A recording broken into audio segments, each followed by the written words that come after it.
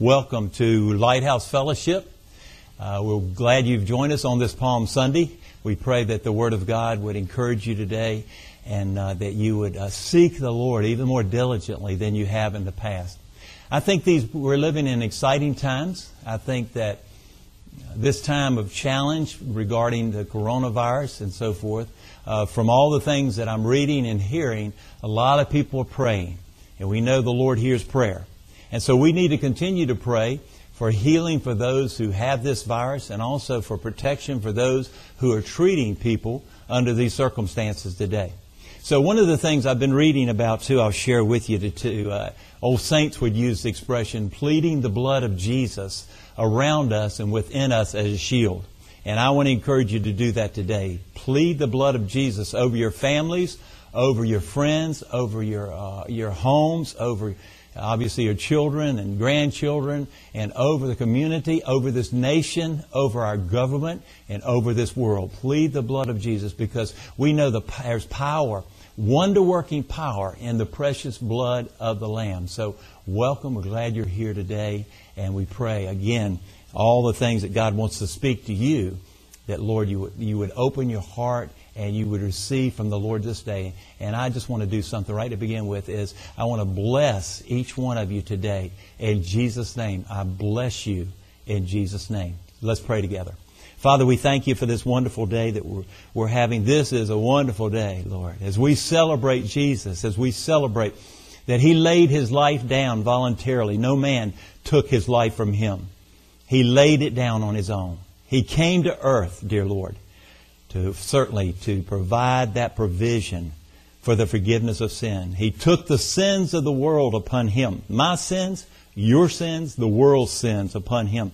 That we may know Him and that we may have eternal life and abundant life and have all that, Lord, you have provided for us through His shed blood. We thank you and praise you today. Lord, we pray today that you would touch those that need healing. Many need healing, Lord, in our nation. And strength and power to the nurses and doctors and medical personnel that are treating these that are going through this time of crisis. We pray for them right now and ask that you would heal them. And Father, we ask you today to stop this coronavirus. We pray. We ask you, Father, through all of this, knowing that when things are allowed to happen in our lives and certainly throughout the world, we know, Father, it's not to destroy us. It's actually to cause us to draw closer to you. And Lord, that's exactly what it's doing. We're drawing closer to you today. And we know, Lord, today we need to obviously take off those things that are not like you. And Lord, again, put on the Lord Jesus Christ. So we praise you today. We thank you. We ask you, Holy Spirit, to come. Come in every living room, wherever people are watching this streaming today. We ask you, Holy Spirit, to come and speak to their hearts, even now, that they would feel the presence of the Lord, that you would surround them, Father, with your power and your encouragement and your drawing, because, Lord, you're drawing us and we give you praise. So, Lord, we welcome you in this place today, and you speak, dear God, and say what you desire to say, Father. But we thank you. This is Palm Sunday. We thank you, Lord. You didn't have to come to earth. You hadn't provide a way for the remission of our sins. You didn't have to do that. You came because you love us. So may everyone, Lord, listening and beyond, all over this world, dear Lord, feel that love of Jesus Christ. May He be glorified and honored through all things. In Jesus' name we pray. Amen. Amen. I wanted to thank, I don't know if you heard the video, but thank that the Heart of the Lakes Church for providing the video, and others who we're trying to get in. We're learning, and it's a process, but I like worship music and like the present day worship, love the old hymns and love the present contemporary Christian music. So I pray that would bless your life and all. So we're going to talk about today, Jesus is Lord. I remember years ago, my wife and I, we were looking for a church to go to. And we walked into this church. It was in a warehouse. And on the backdrop, across the wall, in big letters, were the words, Jesus is Lord. And I've never forgotten that. It stood out to me. Jesus is Lord, and He's Lord over all. And so today, as we talk about that, what was going on with Jesus there right before He went to Calvary, when He was being arrested by the religious leaders and the governmental authorities at that time, what was actually going on? I want to certainly today not just suggest to you something, but I want to share with you what I know and you believe with all your heart what's happening. And I pray through this that it would become relevant as far as what you're going through in your life today. I think these are some good words that we can certainly listen to and ponder, and then also take them to heart, because God wants to encourage us this day. Our first scripture is taken from John chapter 18, and we'll read verses 1 through 11.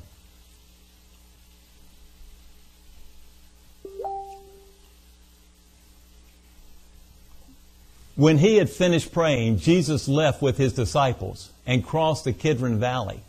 And on the other side there was an olive grove, and He and His disciples went into it. Now Judas, who betrayed Him, knew the place, because Jesus had often met there with His disciples. And so Judas came to the grove, guiding a detachment of soldiers and some officials from the chief priests and Pharisees. They were carrying torches and lanterns and weapons. And Jesus, knowing all that was going to happen to Him, went out and asked them, "Who is it you want?" "Jesus of Nazareth," they replied. "And I am He," Jesus said. And Judas the traitor was standing there with them. And when Jesus said, "I am He," they drew back and they fell to the ground. Again He asked them, "Who is it you want?" And they said, "Jesus of Nazareth." "And I told you that I am He," Jesus answered. "If you're looking for me, then let these men go." And this happened so that the words that He had spoken would be fulfilled. "I have not lost one of those you gave me." And then Simon Peter, who had a sword, drew it and struck the high priest's servant, cutting off his right ear. The servant's name was Malchus. And Jesus commanded Peter, "Put your sword away. Shall I not drink the cup the Father has given me?" May God add blessings to the reading of His Word. If you think about this, as you look at Jesus' life, as He's going through this particular time of crisis in His life, that the fullness of His majesty was being displayed here.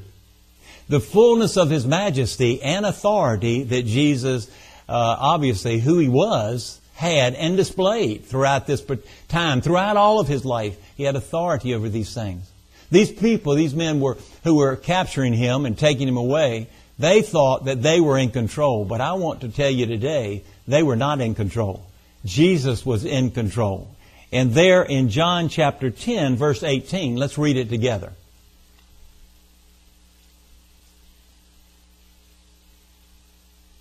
Verse 18, let's read it together. "No one takes it from me," He's speaking of His life, "but I lay it down on my own accord.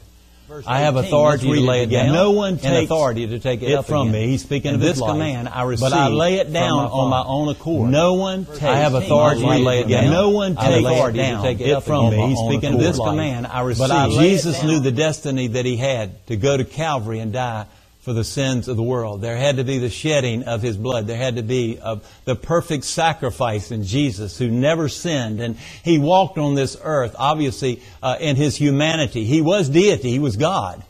But He was also man. And He always operated out of His humanity. And so we see this here, knowing that Jesus voluntarily laid down His life. And so you remember John's objection here in writing the Gospel of John, when he says in John chapter 20, "Jesus did many other miraculous signs and wonders in the presence of His disciples, which are not recorded in this book. But these are written that you may believe that Jesus is the Christ, the Son of God, and that by believing you may have life in His name."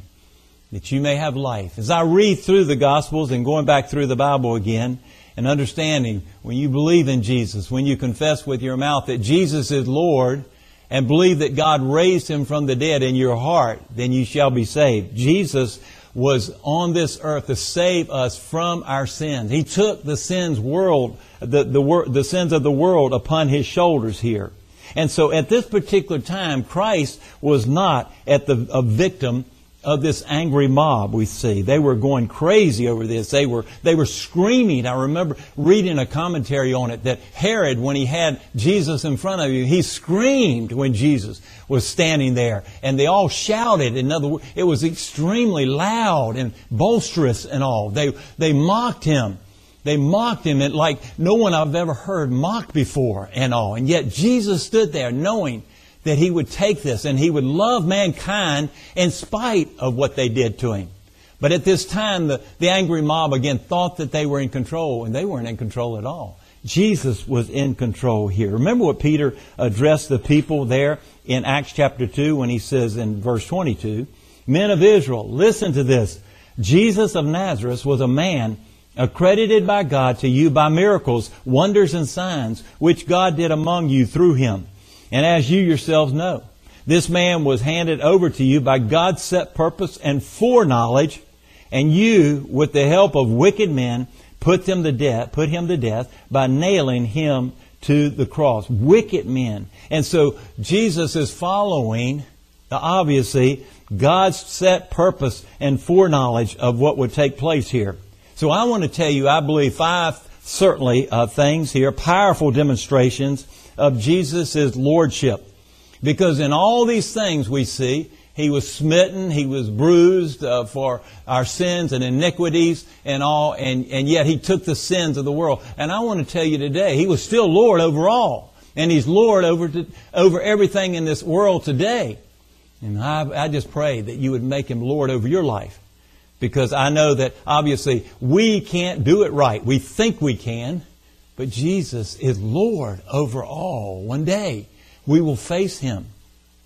One day, certainly as unbelievers or believers, we will stand before Jesus Christ, the King of Kings and the Lord of Lords.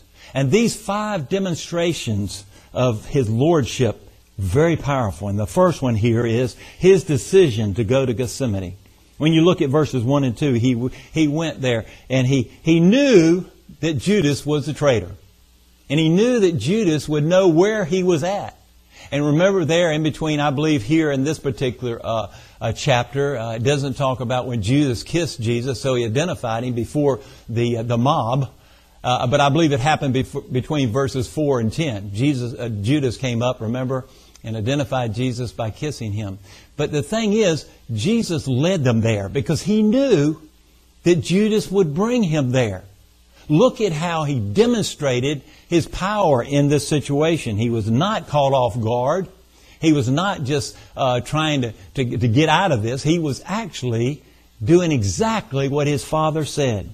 Now in verses 2, "Now Judas, who betrayed Him, knew the place, because Jesus had often met there with His disciples." Here, Judas knew the place.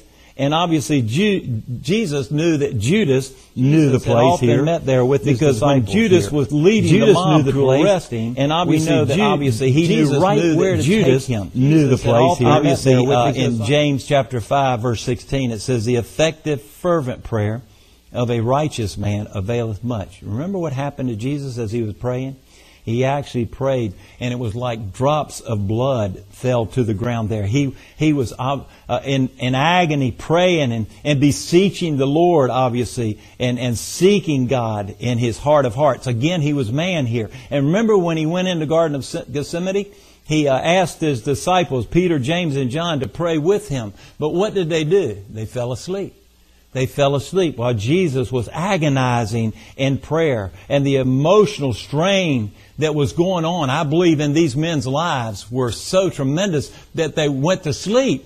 They had to sleep to sort of get through the emotional pain that He was going through. Think about it. In our own lives, many of us sometimes use a way of escape by sleeping or by somehow getting away from things and doing things like that when God is saying we need to pray. And if these men had prayed during that time, I think they would have been more prepared. But we know that they weren't praying. They were in agony. They were great in sorrow because of what's happening. They didn't understand it fully.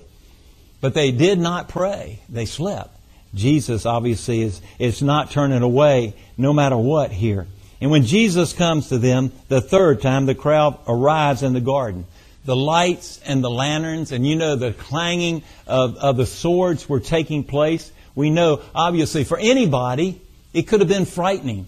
It could have been real alarming, these people, because as we'll see in just a moment, the mob of people it was a large number of people that came. And yet Jesus surrendered His life. And as you see in the Scripture here, we see that Jesus is not caught off guard. He's not surprised by Judas's deceitfulness. He's fully knowledgeable of what is happening and submitting Himself to the Father's will. He is in this place where He knows that they can find Him. They don't have to go searching for Him. And when the crowd arrives, He goes out actually to meet them. Think about it. He didn't hide at all. It was a full moon, they believe, at that particular time. And He didn't hide. There were probably places He could have hidden, but He didn't. And He goes out to meet them. And so the second thing, demonstrations of His lordship, is this. His demeanor in the face of this hostile crowd is full of majesty. He was not afraid. He was not worried. He is fulfilling His Father's will. He's not nervous or scared in any way.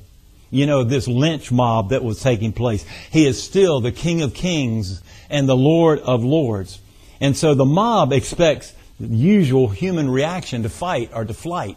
One or the other. To flee or to fight. They were expecting this here. But it says that actually the leaders brought a detachment of soldiers.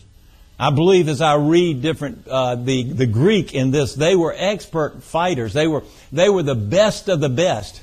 And they believe that actually, again, 600, or many believe between 300 and 600 people, men, soldiers, came to arrest Jesus. Now, I always think, why did they do that? Why so many came to Jesus? Why? It's because I believe they had either seen the miracles that He did, or else they had heard of the miracles, one or the other, and they believed that this man was powerful. This man, there was something different about this man. And so I believe in this, they came ready. But also on the other side, as I reflected upon this, I realized that if all of this is going on, why didn't they repent? Why didn't they turn and give their hearts to God Almighty? Why did they continue to fight against this? They didn't understand this. They were frightened because they believed He had come to take their power away. And their power was obviously the one thing that consumed them. And they had to have all these large group of people, soldiers coming to take them in. 300 to 500, 600 people there to take one man in. Think about it. Jesus could have called down a legion of angels and destroyed them all. But He didn't. He willingly submitted Himself to man and also to the will of God here. During the Passover feast, there was that full moon. Lots of light during that time. Jesus stood out and He said, "Here I am," and all. He didn't hide, and He came right out in the open there. You know, Satan had entered Judas, and Judas was being led by Satan to do this. And the mob is energized by demonic activity. And what a horrible thing to have to face. But Jesus has already won the spiritual battle. How? Through prayer. And I want to tell you today, our spiritual battle is through prayer. So often we try to do it on our own. So often we try to somehow brace up under the tremendous pressure that we're on today, the stress and just being worn out. And yet God is saying, get in your prayer closet with me. Pray to me. Seek me while I may be found. Know that He hears us, that He is near us. He's here with you right now. He's with me right now. He's right there. Jesus had already won the spiritual battle here. So, I want to ask you, the question is, were we prepared for this coronavirus? Were we prepared? It seems to me that this came on all of a sudden. But were we prepared here? We need to obviously build our relationship with Jesus Christ. Because you see, that's the only thing will last throughout eternity. We're building a lot of things, homes and jobs and all these things that are of the flesh. Certainly, we need these. But our priority is in the wrong place. Our priorities should be in seeking the Lord while He may be found. That to build our relationship with God Almighty. And we need each other. Somehow I see sometimes at churches, and we have large churches and we have smaller churches and so forth, but we see that people are so independent today. And basically people say, I don't need anybody. I'm kind of an island unto myself. And yet we know we need each other. God called us, the church, the corporate body, into community. One another. To bear one another's burdens. To pray for one another. To encourage one another. And so I want to encourage you today, certainly, to get in a church. To get in a church when they open back up again. Thank you for listening today. But when that time comes, get in a church. Take your family to church. Let your children learn about Jesus Christ. So they'll grow up knowing Him at an early age. And they'll obviously walk with the Lord all the days of their life. There's no better blessing for me to see that happening. My family, and I'm sure in your family today. Were we prepared? That's the question we ask today here. So contrary to the crowd's expectations, Jesus walked up to them with a majestic composure and calm here. And He says, who is it you want? And they say, Jesus of Nazareth. And He says that certainly He said this. He went forward, and we see the next point here is the demonstration of power. When He said this, I am He. What happened? The detachment there, the soldiers fell to the ground. And when you look at the Greek, the original language in this, is that you see they actually hit the ground hard. They didn't just sort of sit down because they were tired. The power of God was released when Jesus said, I am He. Remember, God identified Himself as I am. Moses said, who do I tell the people? Who do I tell them you are? And remember, God just said, tell them I am. And when He said that, power was released to knock these soldiers, these big, strong soldiers down. And so it was the power of the Spirit. And we know, obviously, we have encounters with the Lord. We're touched in different ways. And we realize today how powerful our God is and how awesome He is today. And so if Jesus had that kind of authority and power, the ability to speak the Word and knock them down to the ground, He clearly did not have to surrender to them. And still, they saw this power. They saw what this man did. And yet they were so hardened in their hearts that they said, we're going to take Him to Calvary. We'll take Him to Calvary. The fourth thing here is His desire accomplished for the disciples released. See what He says in verse 7 and 8 here. Jesus doesn't defend Himself, but actually defends His disciples that are with Him. Actually, to fulfill Scripture as spoken of in John chapter 17. He said, I've not lost any of them that you have given to me, it says in John 17. And remember, Jesus was not going to give up there until He obviously had their word, so to speak, in that way, that they were not going to arrest His disciples here. Verse 8, if you're looking for me, see what He says, then let these men go. Let them go. And so, obviously, I see this today as Jesus is always looking out for you and me. Isn't that good news?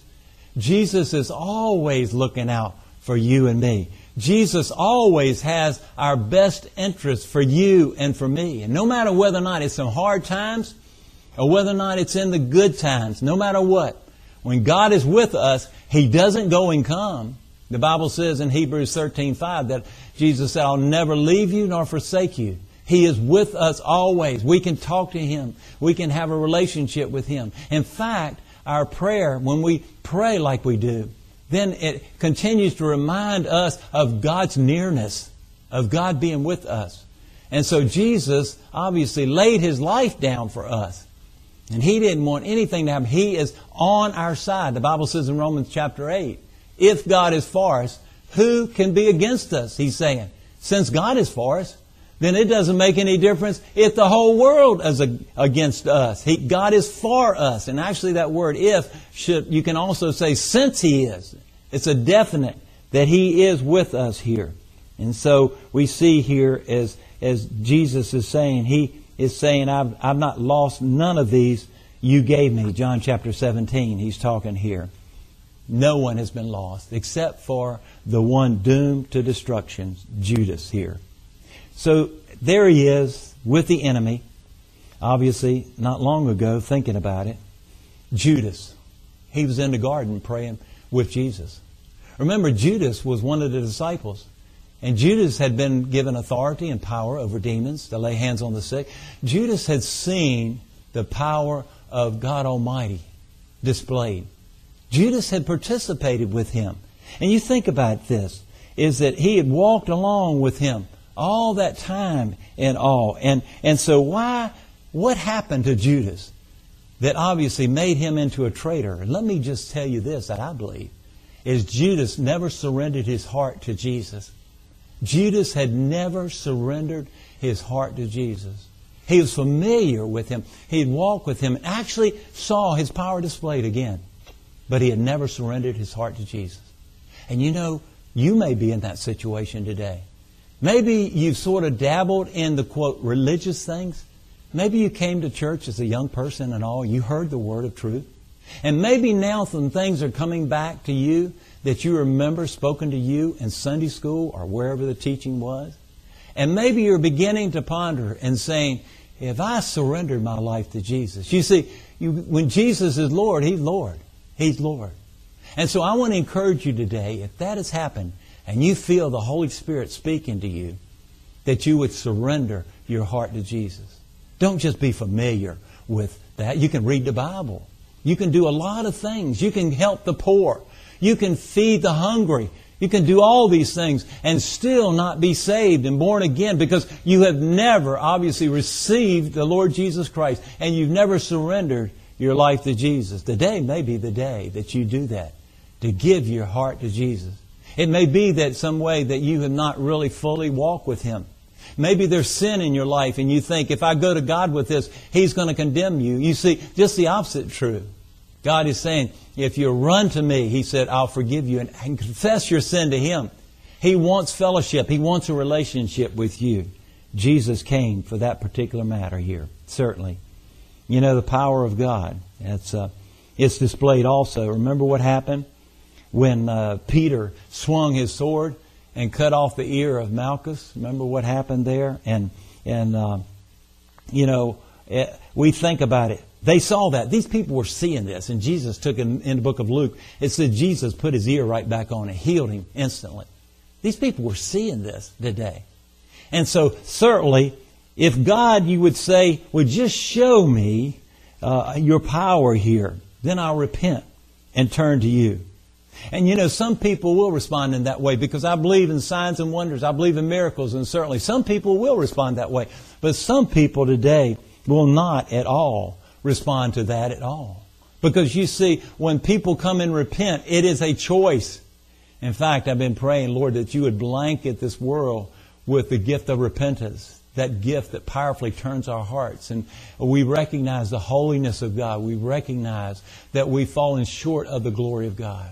A new revelation of understanding the depths of the love for us and what Jesus went through when He went to Calvary. A lot of people would see the miracles and still not turn to the Lord. But you see, today, God shows us miracles every day. We're living and breathing today because of the miraculous hand of God Almighty. We're seeing the hand of God move in a powerful way. But some, again, would say, well, just show me. Just show me. I need to see this and that. And maybe God will. Maybe God will show you. But I just pray that God would open the eyes of your hearts that you may be able to see. That God would come and kind of just come and break those hard hearts today and give you a heart to receive the Word of God. I've pondered a scripture in Revelation chapter 16 a long time about this because there are many people who will hear the gospel, who will hear it many times. There may be people sitting in churches. They were raised in the church and they've never given their heart to Jesus here. And in Revelation 16, verses 8 through 11, I'll read it to you. The fourth angel poured out his bowl on the sun. And the sun was given power, listen to this, to scorch people with fire. They were seared by the intense heat, and they cursed the name of God, who had control over all these plagues, but they refused to repent and glorify God. And verse 10 says, the fifth angel poured out his bowl on the throne of the beast, and his kingdom was plunged into darkness. And listen, men gnawed their tongues in agony and cursed the God of heaven because of their pains and their sores. But They refused to repent of what they had done here. Their response to the judgments of God was to gnaw their tongues in agony and to curse God. One day this will happen. And it may be happening today in one way or another when people continue to sense God knocking on their heart's door and they refuse to repent. They say, the pleasures in sin I want to continue in, instead of allowing the grace of God to enter their hearts and to come and change their hearts. They'd rather live in that darkness instead of walking in the light. I encourage you today to turn to the Lord here. Obviously, in our text, this headstrong crowd refuses to repent. These people that are arresting Jesus, going to kill an innocent man by crucifixion, which I believe probably is the worst type of torturous death when people are put to death that there ever could be. Knowing they were going to do this, knowing down deep he had not done anything wrong, and yet they continue to not repent, continue to go on their way. But in spite of all this, what does Jesus do? He submits himself to their arrest only after he gains the freedom of his disciples. He lays his life down for his friends, John chapter 15 says. And so we see how powerful that is. The fifth thing here is his dramatic of healing of Malchus's ear is the final proof of his lordship in this situation here. He healed. And Malchus was the servant of the high priest here. Peter, he wasn't a swordsman. He acts impulsively. We know Peter. He took his sword up and he slung his sword. And actually his intention was to cut off Malchus's head. But he missed and cut off his ear. Something we can learn from this, because obviously he did it the wrong way. Why? It's because Peter acted out of the flesh. He acted out of the flesh. He felt that he was helping Jesus out. And so often we feel like that we're helping Jesus out. We feel like if I'll do this and so forth, this will really help him out. And yet sometimes we may be acting out of the flesh instead of the Spirit. We do that. We just go headlong into things. And God hasn't called us to do certain things. They're all good things. But we're acting out of the flesh and not being led by the Spirit of God. That's what happened to Peter. He was not acting out of the Spirit. He was acting out of the flesh. So why did Peter do this? I want to share with you a couple things. First of all, because of lack of spiritual preparation. Remember? In the Garden of Gethsemane, he was not praying. He was sleeping. And are we prepared? Are we being prepared? I think we're being prepared for something so big in the midst of this. I believe. I don't know how this thing will turn around. I certainly don't. I know that God will have His way. But are we allowing God to have His way in our lives? He'll turn it around. Peter wasn't prepared at all. And then Peter acted out of the flesh. And we know in 2 Corinthians chapter 10, the Bible says, the weapons of our warfare are not carnal, but they're mighty in the pulling down of strongholds and everything that sets itself up against the knowledge of God. And so this scripture tells us, as the Apostle Paul is writing to the church at Corinth, is telling us the weapons we have are not the physical guns and knives and swords and all these things. The weapons of our warfare are prayer. There's spiritual warfare that's taking place. And you and I have power under the guidance and authority that Jesus gives us to defeat the enemy if we'll pray. If we'll get down on our knees and seek Him and pray. And certainly cry out to God. Cry out to Him. Whatever you're going through, cry out to our God. And Jesus is saying so much here about Peter. And He says also the second thing is that He relied on his carnal weapons and not the prayer. The healing of Malchus's ear is actually reported in Luke 22, and you can read it, where we're told that Jesus touched his ear and He healed him. Even Jesus, these people were persecuting Him. These people would lead Him to Calvary. These were high authorities, and they thought they knew it all.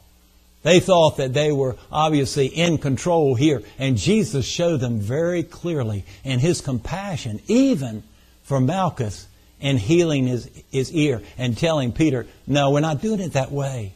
I'm going and I've submitted to the will of the Father. It's another demonstration of Jesus' power and authority at the time of his arrest. He was totally in control of the whole situation here. He's in control of whatever may be happening to you and your life today. Jesus is in control. Never forget that.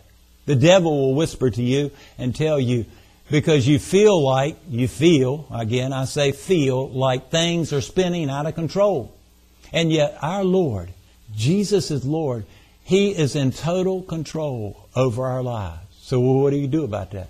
How do we respond? In the midst of this crisis that's global, in the midst of the crisis that you may be going through because you may have lost your job and finances may have completely vanished. Whatever it may be, it seems to be, there's just devastation on every front. And so what do you do? And I wanted to say this today. Could it be in this whole situation is working out His sovereign will with this coronavirus? He's either God over all, He's God over none. But He's God over all. Believe it. Everything in Scripture is based upon faith, because obviously it's impossible to please God, the Bible says in Hebrews, for those that don't, without faith and believing that God, it is God over all in this situation. Jesus came to earth that we can know Him. See, we're living in exciting times, and although it's hard times and it's challenging times, I want to tell you, I read an article here recently that says that 21% more of people who don't proclaim to be Christians were reading their Bible. How they got the statistics, I don't know. But it appears to me, from what I'm seeing, that a large number of people who don't believe in God are beginning to seek the Lord. And we want to welcome them. We want to pray for them. We want to help them if we possibly can in any way. Those who don't have that belief and trust in the Lord Jesus Christ. This time is time to seek the Lord here. So the question is also, how's your prayer life? Has it increased since this virus has taken place? Has it obviously moved you to a deeper level of intimacy with our Heavenly Father as a result of this? Does all of this make you think of how fragile life is? How quickly you can have things? How quickly you can have a job and you thought you were secure because the boss liked you and everything there, and you knew possibly he probably would never ever release you, and yet in this he had to release you because of the economic circumstances, and it came on so quickly. Is this you today? Then turn to the Lord and ask Him and seek Him. He'll never turn away from you. He'll never deny you. He will obviously respond to the cry of your heart. Obviously, has this made you see how quick you can lose everything? You can lose everything. I look at the reports of the deaths and the number per day throughout the world that are taking place. How quickly these people, maybe in a week's time or less, they were walking through life. They were doing all these things, and all of a sudden they're hit with this virus and they've gone out into eternity. I want to ask you today, are you prepared to go out into eternity? I'll ask you this. Have you ever asked Jesus Christ to come into your life and save you and be your Lord and Savior? Have you ever responded in that? Maybe along the way you felt the nudgings of His Spirit. Maybe you question, what does this all mean? And you think, well, you've got to have sort of like just a full knowledge of all this before you step out in faith. But you see, faith is actually stepping out and believing God and believing His Word, because you know something's happening on the inside of your heart. These things God is doing throughout the world today. Don't turn away. The only thing that lasts in this whole scenario in our life and throughout eternity is your relationship with Jesus Christ. My proposal to you today, an invitation, is to accept Him today. Accept Him. Jesus was in full control. He was not worried. He didn't worry about a thing. You see, when you accept Jesus, the Holy Spirit of God comes within you to live within you, to be your comforter, to be your guide. He comes in to help you with life and that you can have a friend there and talk to, pray, ask Him for His help because He wants to help. His desire is that you know Him a lot more than our desire to know Him. A lot more, obviously, beyond what we could ever imagine. Today is the day of salvation. Give your heart to Jesus. And so in closing, I just want to encourage you these things. Jesus was in full control. He laid His life down voluntarily. He gave His life for you and for me.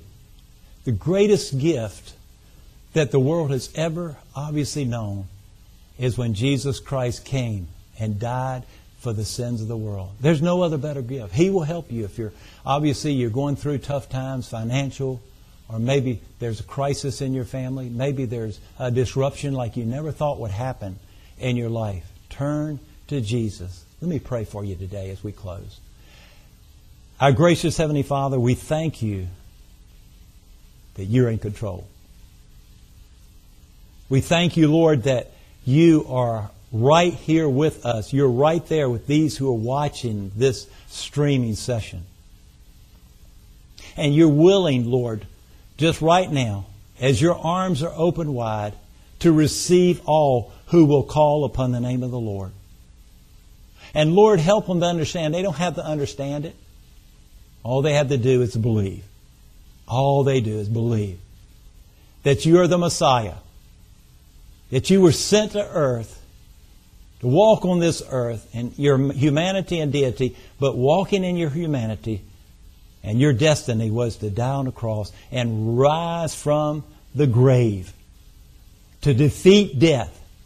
There's no more sting in death. To rise from the grave, that all who will call upon the name of the Lord shall be saved. Real simple. I pray this message would penetrate the hearts of every person listening today. And Lord, it would go out through the airways across this country. And dear God, people would be convicted and they would come to Jesus Christ as their personal Lord and Savior. Father, I pray that today. And I ask You, Father, today that You would just hold people close. Many are afraid. Many are disappointed. Many are frustrated. Many don't know what to say or to do. They live in bewilderment. Oh God, I pray You would enter into their situations and touch them and give them hope. Again, we pray against this virus. And we pray for healing for those that are sick and protection for all of us, those medically and then all around this world. Protect us, dear God. Bring us through this.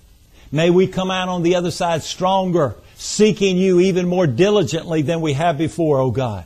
Studying Your Word, praying on our knees, dear Lord, until, Lord, all of this self that has gotten in the way of us really knowing You would be pushed aside, Lord, crucified. And dear Lord, we would know You in the intimacy that You long desire. Father, bless them. Bless every person here. I bless You, each one listening, in the name of Jesus Christ. It's in His precious name we pray. Amen. Okay. Okay.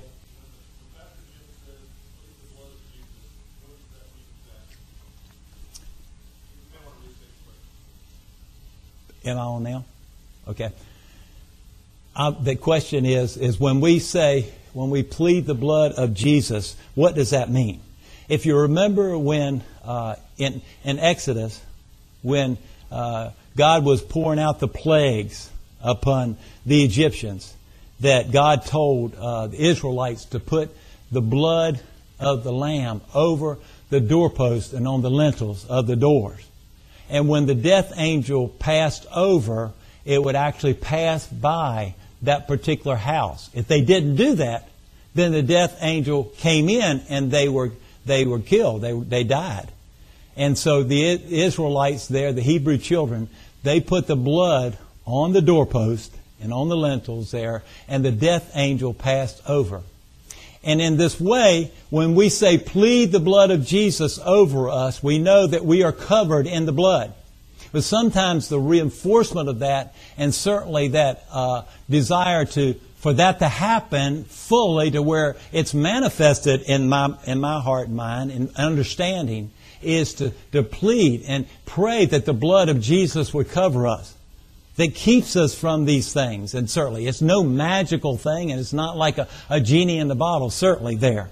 But there's so much power in the blood of Jesus. And a lot of churches don't talk about the blood of Jesus today. A lot of churches will ignore that because they go, well, that was just a horrible thing. He shed His blood for us. And many churches have wandered away from the truth. And yet we still preach and teach and sing about the blood of Jesus. It's not, obviously, morbid or anything like that. And teaching that is truth. Because the Bible says in Hebrews, without the shedding of blood, there cannot be any remission of sin. And we go back into even certainly not all the teaching there, but the sacrificial animals that were there and all that God had, and they did that. That the sacrifice did not save them. It was faith that saved them. But God commanded, and that was symbolic of what Jesus would do when He went to Calvary, the shedding of the blood of Jesus. And so I plead the blood. Lord, pray the blood of Jesus around your family to protect them. It's a way of saying, Lord, protect them, reminding you of the power that's in the blood of Jesus when we do that. And so it's not a magic thing. It's not something to do, but it's our prayer from our hearts because we need to be reminded again of the power that's in the blood of Jesus. Thank you for your question. Okay? Yes, indeed. My friends in Ecuador, Fabian and Andrea and family, God bless. I bless you guys, all of you guys in Ecuador and Quito and beyond, in the name of Jesus. I bless you. I want to see you soon. Amen. Thank you. Anybody else? Glad to see you. All right. God bless. Thank you. See you next week. Okay? Bye.